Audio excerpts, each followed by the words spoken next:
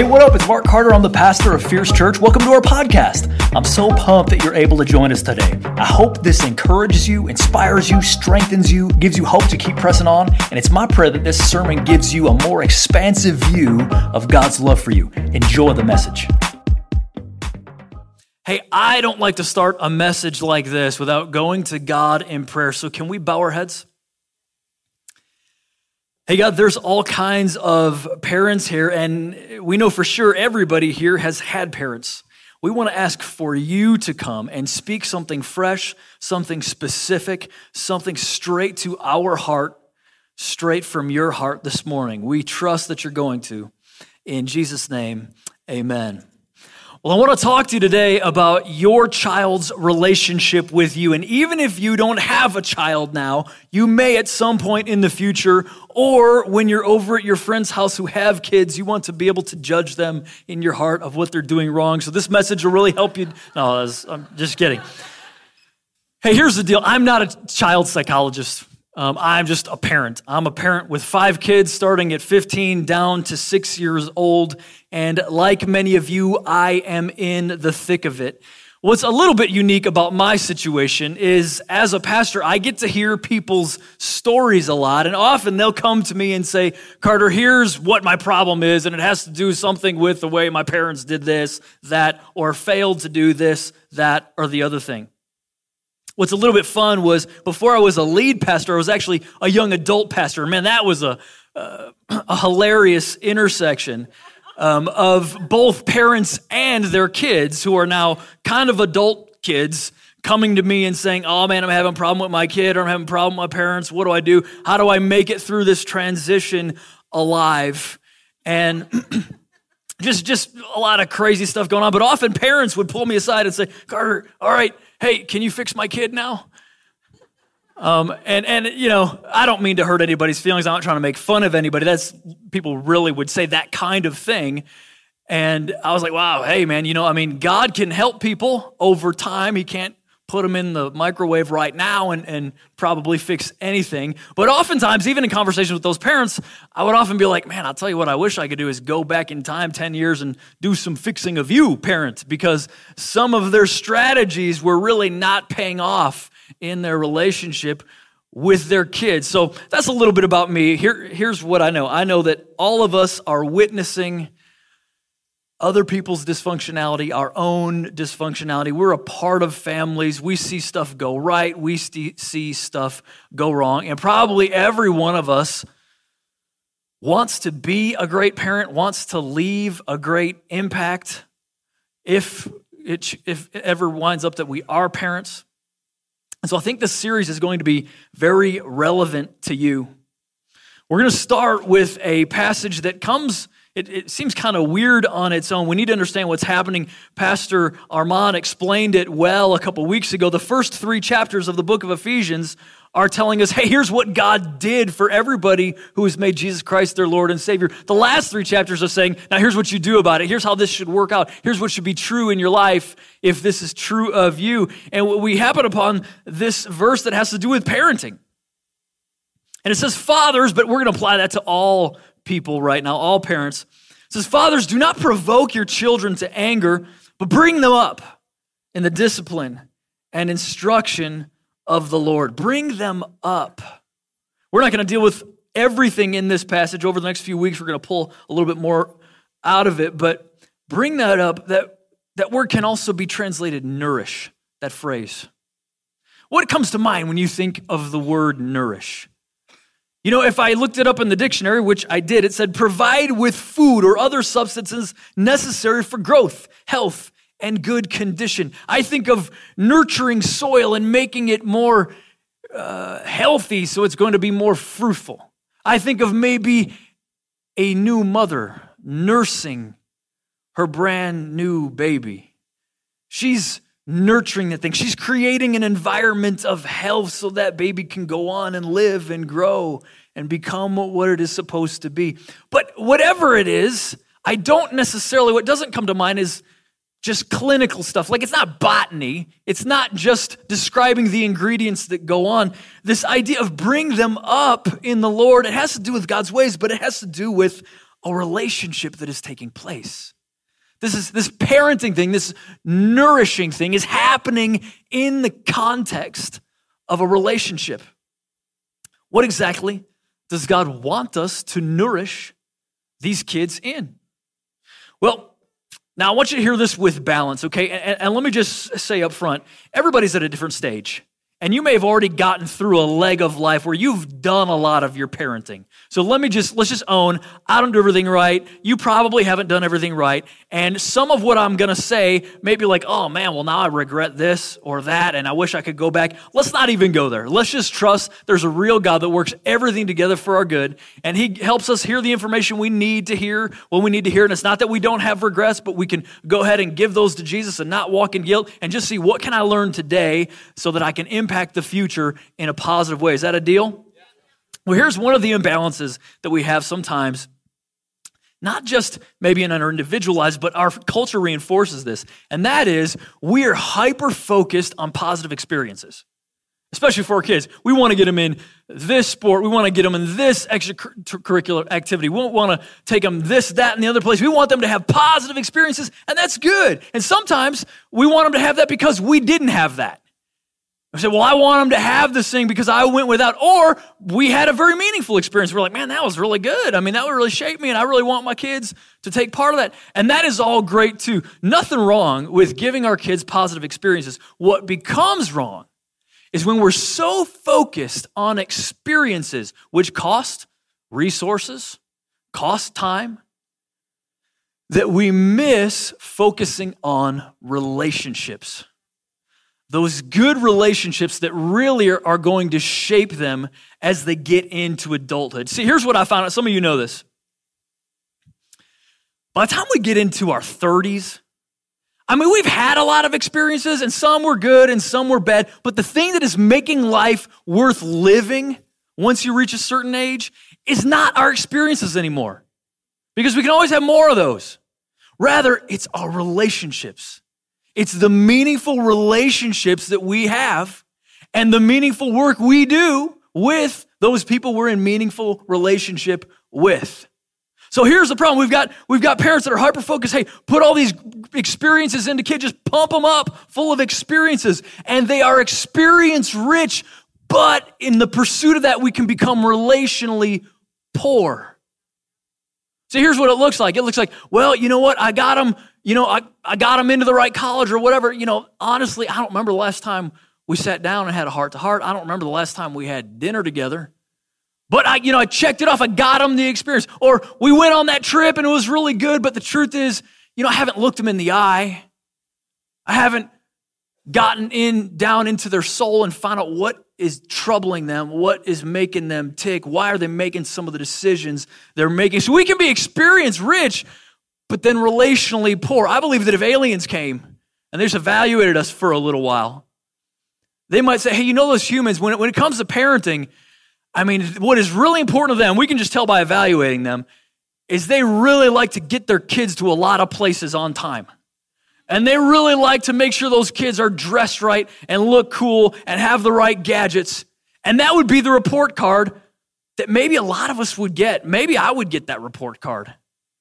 Instead of, they don't do quite as much as maybe we anticipated, but they are deep into the thick of relationship with their kids. They are clearly aiming at equipping their kids to have a meaningful life with regard to their relationships. And guys, this is how it is in our culture. It is normal. This is how the parenting culture goes. It is normal to be experience rich, but relationally poor. Well, God enters the picture. And God, who actually is the one who makes us parents and grandparents, He gives us grace. He gives us His power. You see, He doesn't ask us, go be a parent and do the best you can. God knows that we're imperfect. God knows that we're broken. God knows that we don't have everything together. He knows if I leave it to them all on their own, they're going to get a lot wrong. So He says, anything that I'm going to call you to, I want to give you the grace to do. I want to put my power on you to do. That's what, when we say grace, we're saying we need God's grace, God's power to do things with his help versus just do things for him. Listen to the way that Paul says it. Paul was telling these Corinthians that he's writing to, see, some people were coming against Paul and they were saying, here's why Paul's unqualified. And even though Paul really had better qualifications than anybody in terms of his pedigree, he was choosing to delight in that which made him weak because Paul had this weird understanding of a mystery that I sometimes kind of get and sometimes don't get. But then when we embrace weakness and admit our dependence on Jesus, he gives us more of his power. And this is the way that he says it in 2 Corinthians 12:9. And he has said to me, my grace is sufficient for you, for power is perfected in weakness. Do we have any folks in here right now or listening that the truth is you would admit, I don't always know what I'm doing. I don't always get this right. I mean, there's times, I'm just straight up clueless. If we're ready to go there, then I can tell you on the authority of God's word that his grace is for you. His power is for you. The place he wants to rest his power, the parent that he wants to get in their life and say, I'm going to pour extra wisdom on you. I'm going to give extra understanding to you. I'm going to help you discern things that are going on in their heart that you never know because you're willing to admit weakness, because you're willing to admit dependence, because you're going to say, Jesus, you are the ultimate parent, and I'm going to need your help to parent these kids in a way that brings you glory. Here's your bottom line. We're candidates for God's power as we admit our need for his grace. We're candidates for God's power as we admit our need for his grace. There was a major research project called the National Study of Youth and Religion. And they wanted to know, hey, what goes into a young person who started out as a Christ follower after high school? What keeps them following Christ? What keeps them moving forward and prevailing in their walk with God? And here's what they found. They found that teenagers are most likely to retain their Christian faith into adulthood if they have meaningful and healthy relationship with their parents, a faithful Christian mentor outside the family, and with God himself. What did that project just describe? 3 relationships. 3 relationships that are crucial, that parents need to ask some questions about these 3 relationships in our young ones and the people we influence in their lives. So let me ask you these questions. These questions are going to be So they're going to bring some definition to this series. If you get nothing else out of this series, if you just ask these 3 questions, you're going to be better equipped to parent whatever stage your kids are at, whether they're 6 or 60, you're going to be better equipped to help influence them positively. Here's the questions. Number 1, what are you doing to enhance your child's relationship with you? What are you doing to get that child closer to you? Number 2, what are you doing to advance your child's relationship with God? So if they're still in the home, when they leave the home, they're convinced, I am someone who is accountable to a real God, and I'm on the hook for pursuing him. And number 3, what are you doing to influence your child's relationships outside the home? And we don't just mean protect them from bad kids or bad folks or whatever, but influence them toward people that, relationally speaking, are probably going to bring along some game changers into their life because those folks are a tremendously positive influence on them. And what are you and I doing as parents to help that? See, here's what we know. With regard to these questions, it's not a question of whether or not we're influencing kids in this way. We definitely are.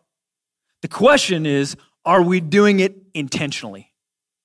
So you may be negatively influencing your kids in those directions, or you may be positively influencing them, but we're not asking that question. We're asking, are you and I doing it intentionally?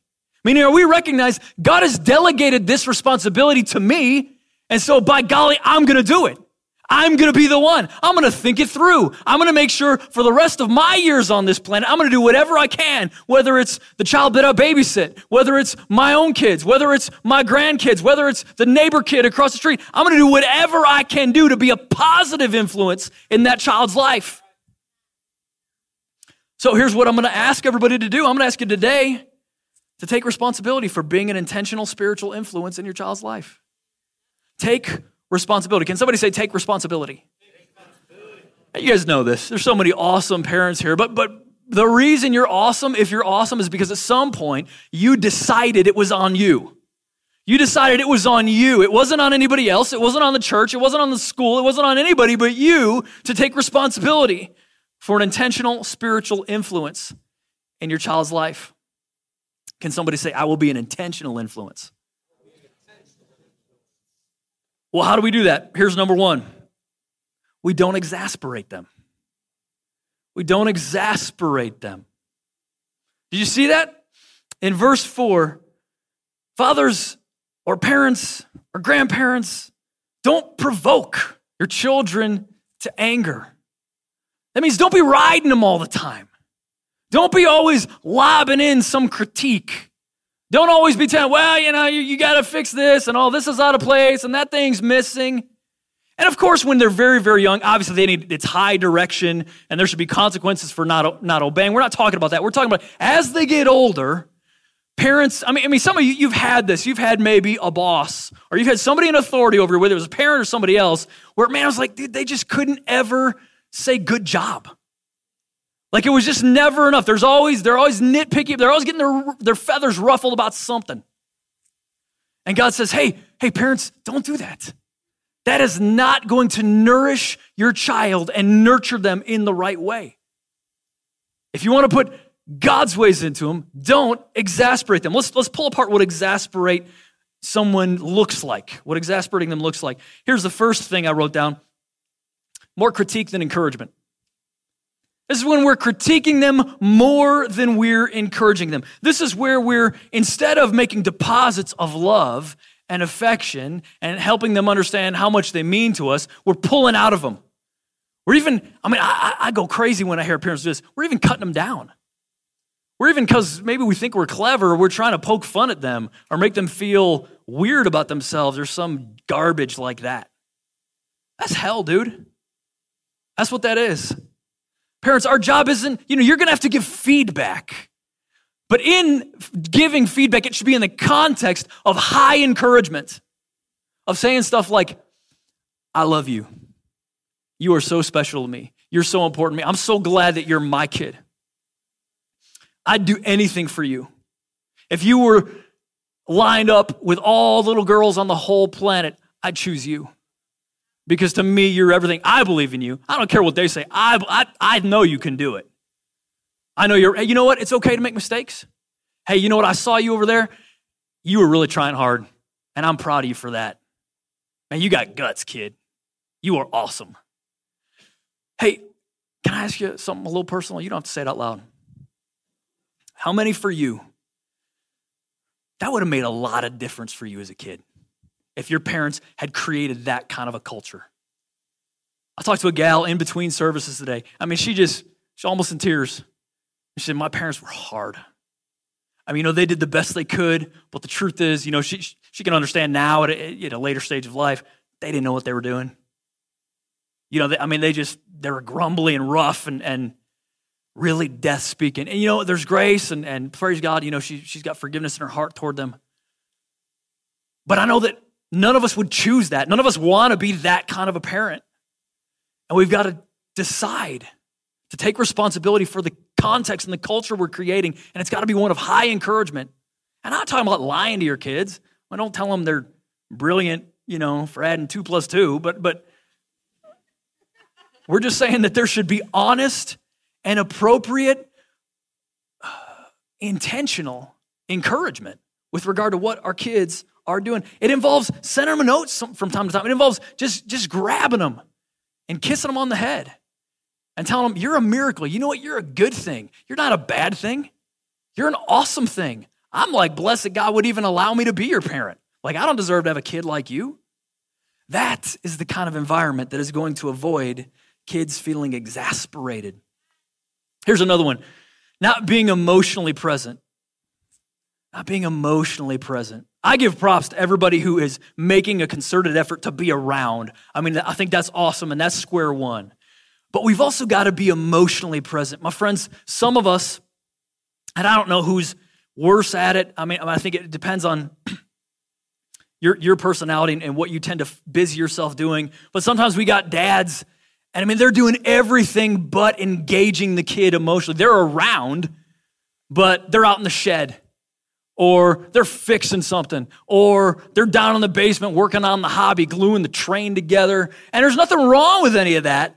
But if we're never getting eye to eye and heart to heart, there's moms who are on Facebook, or they're, doing something on their phone, or whatever. They're doing everything but engaging those kids. We gotta give those kids affection. And I know for some this is really hard because you're not like a touchy kind of person. And I honor that and I respect that. And let me go ahead and challenge that in Jesus' name. You don't have to be Barney the dinosaur, okay? You don't have to be that. But I want to challenge you. You've been given the Holy Spirit of God, if you're a Christ follower, for love. You've been given the Spirit of God to do stuff. And the Spirit of God can help you just take one step. Just stretch a little bit for you. What is the next step for you? That this would be more affection coming from me. And kids are different, aren't they? I mean, they're not all the same. Some of them they don't need high affection, but they need high interest. My kids are very different. Some of them, they want a lot of hugs. And they want a lot of hugs. And other ones, and they want me to ask them questions. They want, and I got to do it. I got to jump in and be like, oh, tell me how you, and that's one of my favorites, as a dad with a lot of girls around me. Tell me how you feel about that, And all I'm doing, I'm picking out stuff in their life. Tell me how you feel about braces. Tell me how you feel about Barbie. Tell me how you feel about, that new book you're, It's not rocket science, man. It's just, hey, let me get you talking. Tell me about you and what's going on in your life. Well, that's one personality type, but then I've got my little boy. And if I ask him how he feels about his Legos, he can be like, Dad, what are you talking about? That doesn't make any sense to his male brain. It wouldn't make any sense to my brain. But I know that if I sit down with him and I go in the little blow-up tree house with him and I wrestle him around, that's the same thing, kind of. You know what I'm saying? That's me and, hey, tell me what you like, little Johnny. Let's get in here. Let's have some dad and son fun. All my point is, my friends, we've got to engage on their level. We've got to get into the heart somehow, and that's going to vary from kid to kid, but we've got to do it. Here's the third one that might exasperate a kid, being no fun.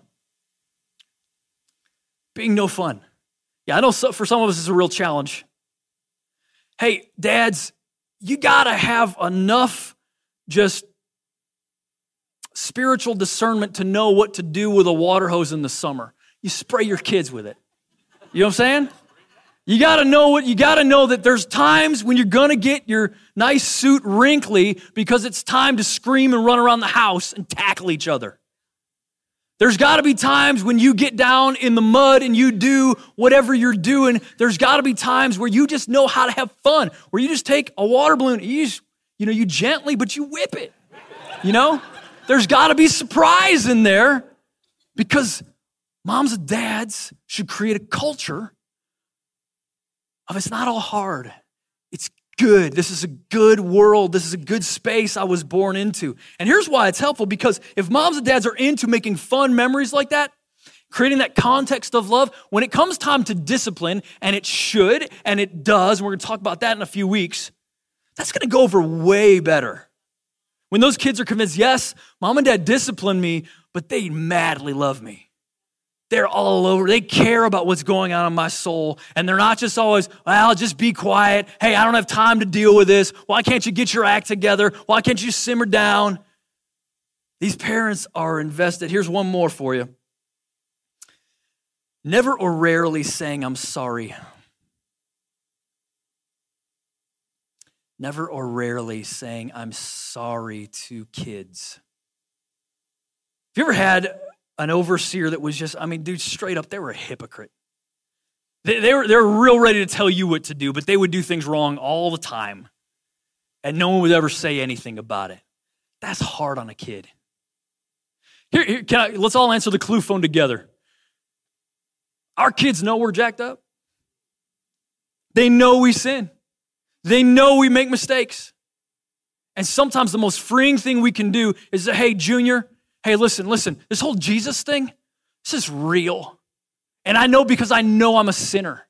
Like, I know I need his grace. You see it. You see the way I sin against you sometimes. You see the way sometimes I bust you and you weren't even the one who did it. Sometimes I just grumble and yell at the wrong time. Sometimes I'm giving you a solution and that wasn't even the problem you asked about. Because I'm not paying attention, because I'm not caring about your heart enough. How many, again, you don't have to say anything, but if your parents would have just taken the time, I mean, you love them, but if they would have just said, man, I'm really sorry I did that.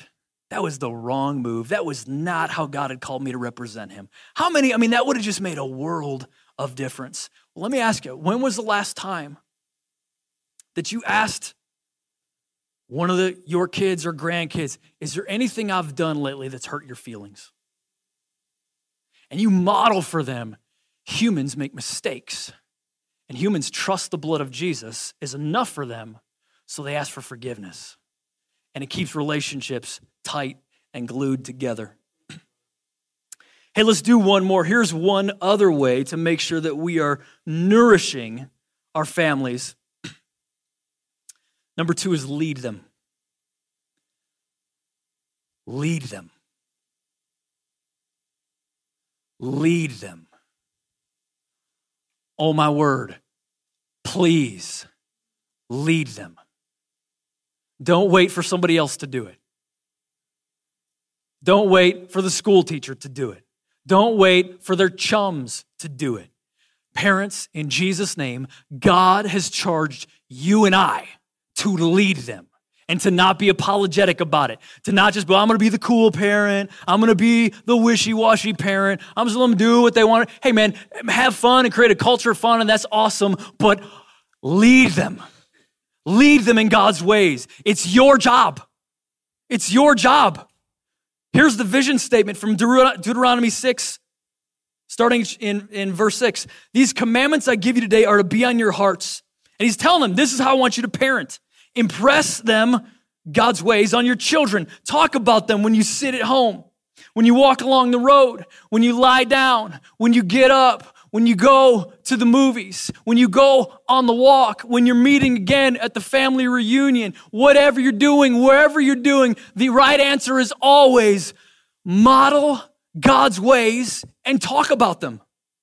And it's always in a relational connection. It's not just barking it at them. It's getting down in their world. It's having a conversation with our kids and saying, here's the truth.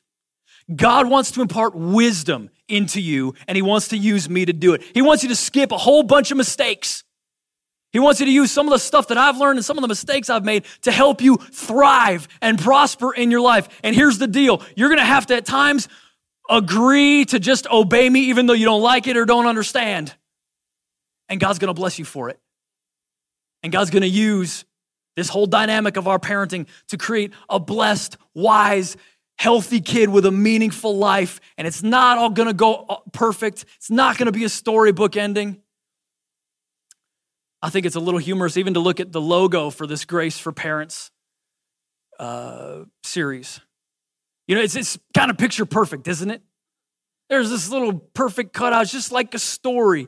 But how many know families are, they're occasionally like that. There's awesome times. But that picture doesn't depict all the difficulty, all the strain, all the sin. It doesn't show the single mom who's down on finances. It doesn't show the fighting that is going on. It doesn't show when the kids are yelling at the parents and sneaking out of the house. It doesn't show any of that stuff. But there's grace. You know what there is? There's grace. There's grace for parents. I want to ask you to lead intentionally.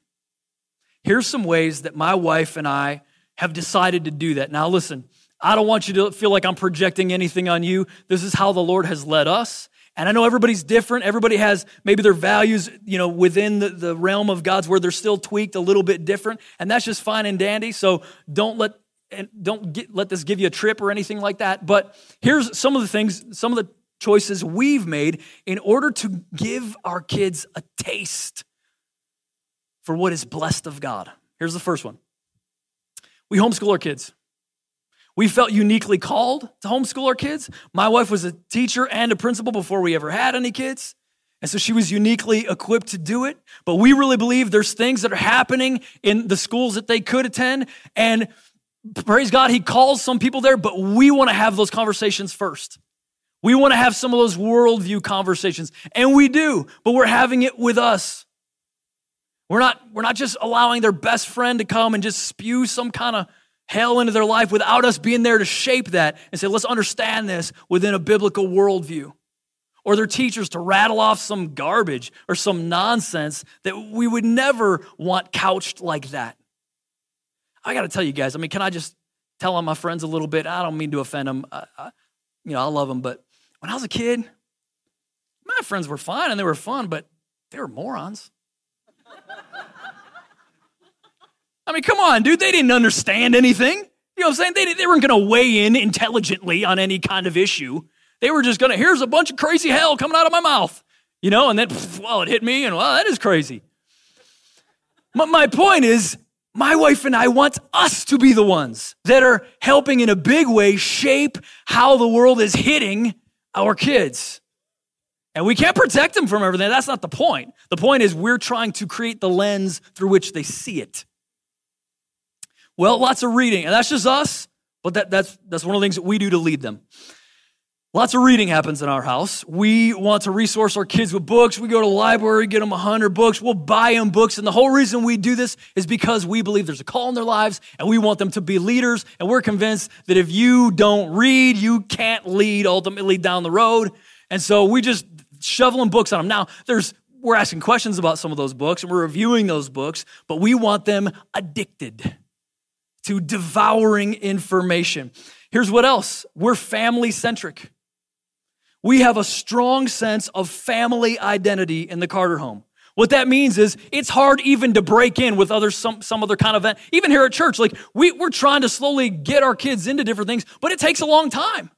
It's hard because we're so family-focused that we just have our guardrails and our boundaries, and it just takes a long time to turn that shit, man. And we're going to get there, but it's going to take a long time, and it's supposed to take a long time because it's highly protected. We do everything together. We're each other's best friends.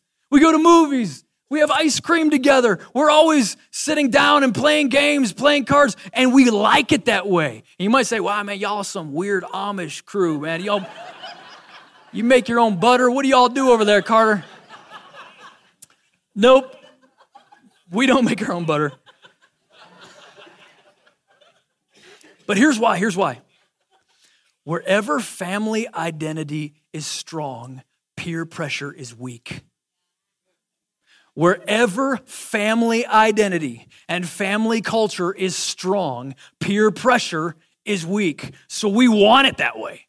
We want them to be primarily, and there's, as they get older, they get more and more influences and influence in different places. But in our house, that's how we're trying to lead them. We give lots of dates, both with parents and with kids. And we do that to teach them, to model for them. Relationships are important, baby. And you're going to see mom and dad. They're going to be on the couch every night after dinner, and they're investing in their relationship. And the reason we want them to understand that is so they understand this isn't all just a Disney princess movie. They're not just going to stumble along, oh, I'm in love. And that's just going to be enough to ride it for the next 60 years. It's not enough to ride it. It's great to be in love, but you got to stoke the fire of that thing. I'm trying to help my kids understand everybody's got a love bank, and it's a spouse's job and responsibility to fill that love bank. So why are we spending time on that couch, kids? It's because mom, her most meaningful love bank is quality time. And it's my job to fill it. Listen. It's my job. It's not somebody else's job. It's my job. So if any punk comes around and doesn't have revelation that it's his job not only to woo you, but to continue to win you every day, then he's not the right guy. You understand that, girls? And they understand that one of the reasons, daddies is in quality time, daddies will just call it smooching, okay? Daddy needs a lot of smooching. The kids understand that. Daddy needs a lot. Sometimes, it's out in public. Other times it's behind closed doors. But daddy needs a lot of smooching. And it's mommy's job. Now, listen. She loves it, okay? So I'm not saying it's like work. I'm just saying they understand spouses need to work on their relationship in order to keep it white hot. We want them to see that their parents every morning for as long as they can remember are having time with God before they ever get up. We want them to understand, because they understand they have a blessed life, and they do. And we want them to understand this isn't random. This isn't arbitrary. Your life doesn't rock so much just because. It rocks so much. The truth is because God is in it, because God is central to it, because God is the one bringing all of this abundance. So that later on down the road, something clicks and it's like, oh, why does this taste so awful? Oh, because I'm not spending any time with God. That's why. Here's one more. We have standards of what we'll allow them to do. That means there's things like first-time obedience. That's a young age thing. Like we start early with that one. It's a little late by the time they're 8 years old. But it also influences stuff like what we allow them to watch. So we don't have just unfiltered internet. They don't get whatever kind of devices they want, and they're going to be free as a bird as they get older and they get more stuff. But we have this little device called Circle, and that kicks them off the internet at the right times, and it makes sure they're not going on the wrong websites. And why? Because our job as parents, one of the things we've got grace to do is grace to protect. And so we're protecting them from stuff that, yep, they'll be unfiltered later, but now in this young stage where they're easily influenced and easily addicted to evil, we're going to keep it out as far as it depends on us. We watch VidAngel movies. That's where you can filter your movies and get all the hell out of them. And that's awesome, not only for them, but for us. But we're teaching them God's way is a different way, but it's also ridiculously fun. It's not dopey. It's not stingy. It's not lame. Dude, it's the jam diggity, because God is the God of joy. Come on, you can clap for jam diggity. Come on, somebody. Hey, let me give you one more. Proverbs 22:6. Here's what we're trying to do in all this. Here's why I just said all that. Here's why we do this. Train up a child in the way he should go. Even when he's old, he will not depart from it. Train, that word train is chanak. Let's all say that together. Chanak. Yep. That has to do with the palate. Here's what it means: train or dedicate or initiate. But what would happen in Old Testament times is, as a woman had a baby, immediately the Hebrew midwife would run in and she'd stick some paste on the palate, on the chanak of that kid's mouth, so that it would make the connection. Every time I'm hungry, I have this taste, makes me want to eat, so that in the future, when they want it to eat, when they want the kid to nurse, and maybe it's not, stick a little more paste on the palate, and suddenly it triggers, ding, I'm hungry. My friends, that's what we're doing when we build these structures into our kids' lives, when we build these protections, when we are having a culture of encouragement and not critique, where we are demonstrating the kinds of relationships that are positive and healthy. We're adjusting their palate so that when they get out on their own, it's not that they don't have access to everything under the sun, but they already have a taste for what is good. And so the book of Proverbs tells us we're to train them. You can read it right in your own notes there. Train them to fear God. Train them to manage God's money. Train them to watch their words. Train them to be responsible. Train them to be generous. Train them to carefully select friends. Train them to guard their minds. At the end of that verse, Ephesians 6:4, the verse we started with, bring them up in the discipline and instruction of the Lord. Of the Lord. This is all of the Lord. This is from the Lord. And we want our kids, there's grace on us to nourish them in such a way that when they grow up, they say, you know, it was my parents doing it, but it was the Lord. It was of the Lord. It was the Lord in his mercy and his goodness. He, the whole time, was the one in his loving kindness and in his mercy. He was shepherding me because of his great affection for me. That's what we want. I think there's even some of us right now that we could look back at our own child, and yes, our own childhood, and yes, there are things that went wrong. There are things that didn't go perfect. But what we really ought to do is say, God, there's a lot that went right. There's a lot you protected me from, even in the midst of maybe some cuckoo stuff, even some parents that seem to be out to lunch sometimes. God was there. And God still somehow got you around to where you are because of his loving kindness to you, because of his faithfulness to you, because he said, I know it's going nuts, but I'm going to go ahead and grab them anyway, and I'm going to train them, and I'm going to grab them, and I'm going to get them, and they're going to recognize later on it was of the Lord. It was God who did it, despite whatever anybody else did. Can somebody say amen? So my friends, there's grace for parents. What would it be like if we as a church were asking these questions of ourselves? And what impact would it have on our city and on our county and on our nation? What are you doing to enhance your child's relationship with you? What are you doing to advance your child's relationship with God? And what are you doing to influence your child's relationship with those outside the home? We are candidates for God's power as we admit our need for his grace. Let's bow our heads right now and ask for that grace. Hey, God, we want to thank you for your faithfulness to us. God, maybe there's someone here today that amidst everything that could have gone wrong, you were still there in the background. You were still pursuing them. You were still bringing circumstances together to call them to yourself. Hey, God, none of this is easy. We want to ask in Jesus' name for your grace. We admit that we're weak, God. We're not going to be perfect parents, but that makes us excellent candidates for your power. So would you come upon us? Would you ignite our parenting? In Jesus' name, amen.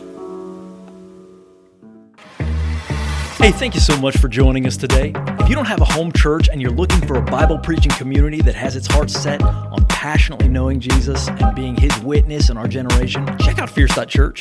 We'd love for you to join us either digitally or in person. Also, if you're looking for leadership development related content, don't forget to check out the Fierce Leadership Podcast, available wherever you get your podcast from. Special thanks to those of you who give generously to support this ministry. It's because of you that this is possible. You can click on the link in the description to give now, or visit Fierce.Church for more information. If you enjoyed this podcast, why not subscribe, share it with your friends, click on the share button, take a screenshot, and share it on social media or wherever you would share such things. Whatever challenges you're facing, I know you can make it. Don't give up. Hang on to Jesus. He won't let go of you. Jesus loves you so much, and we love you. I hope someday we get to meet in person. Thanks again for listening.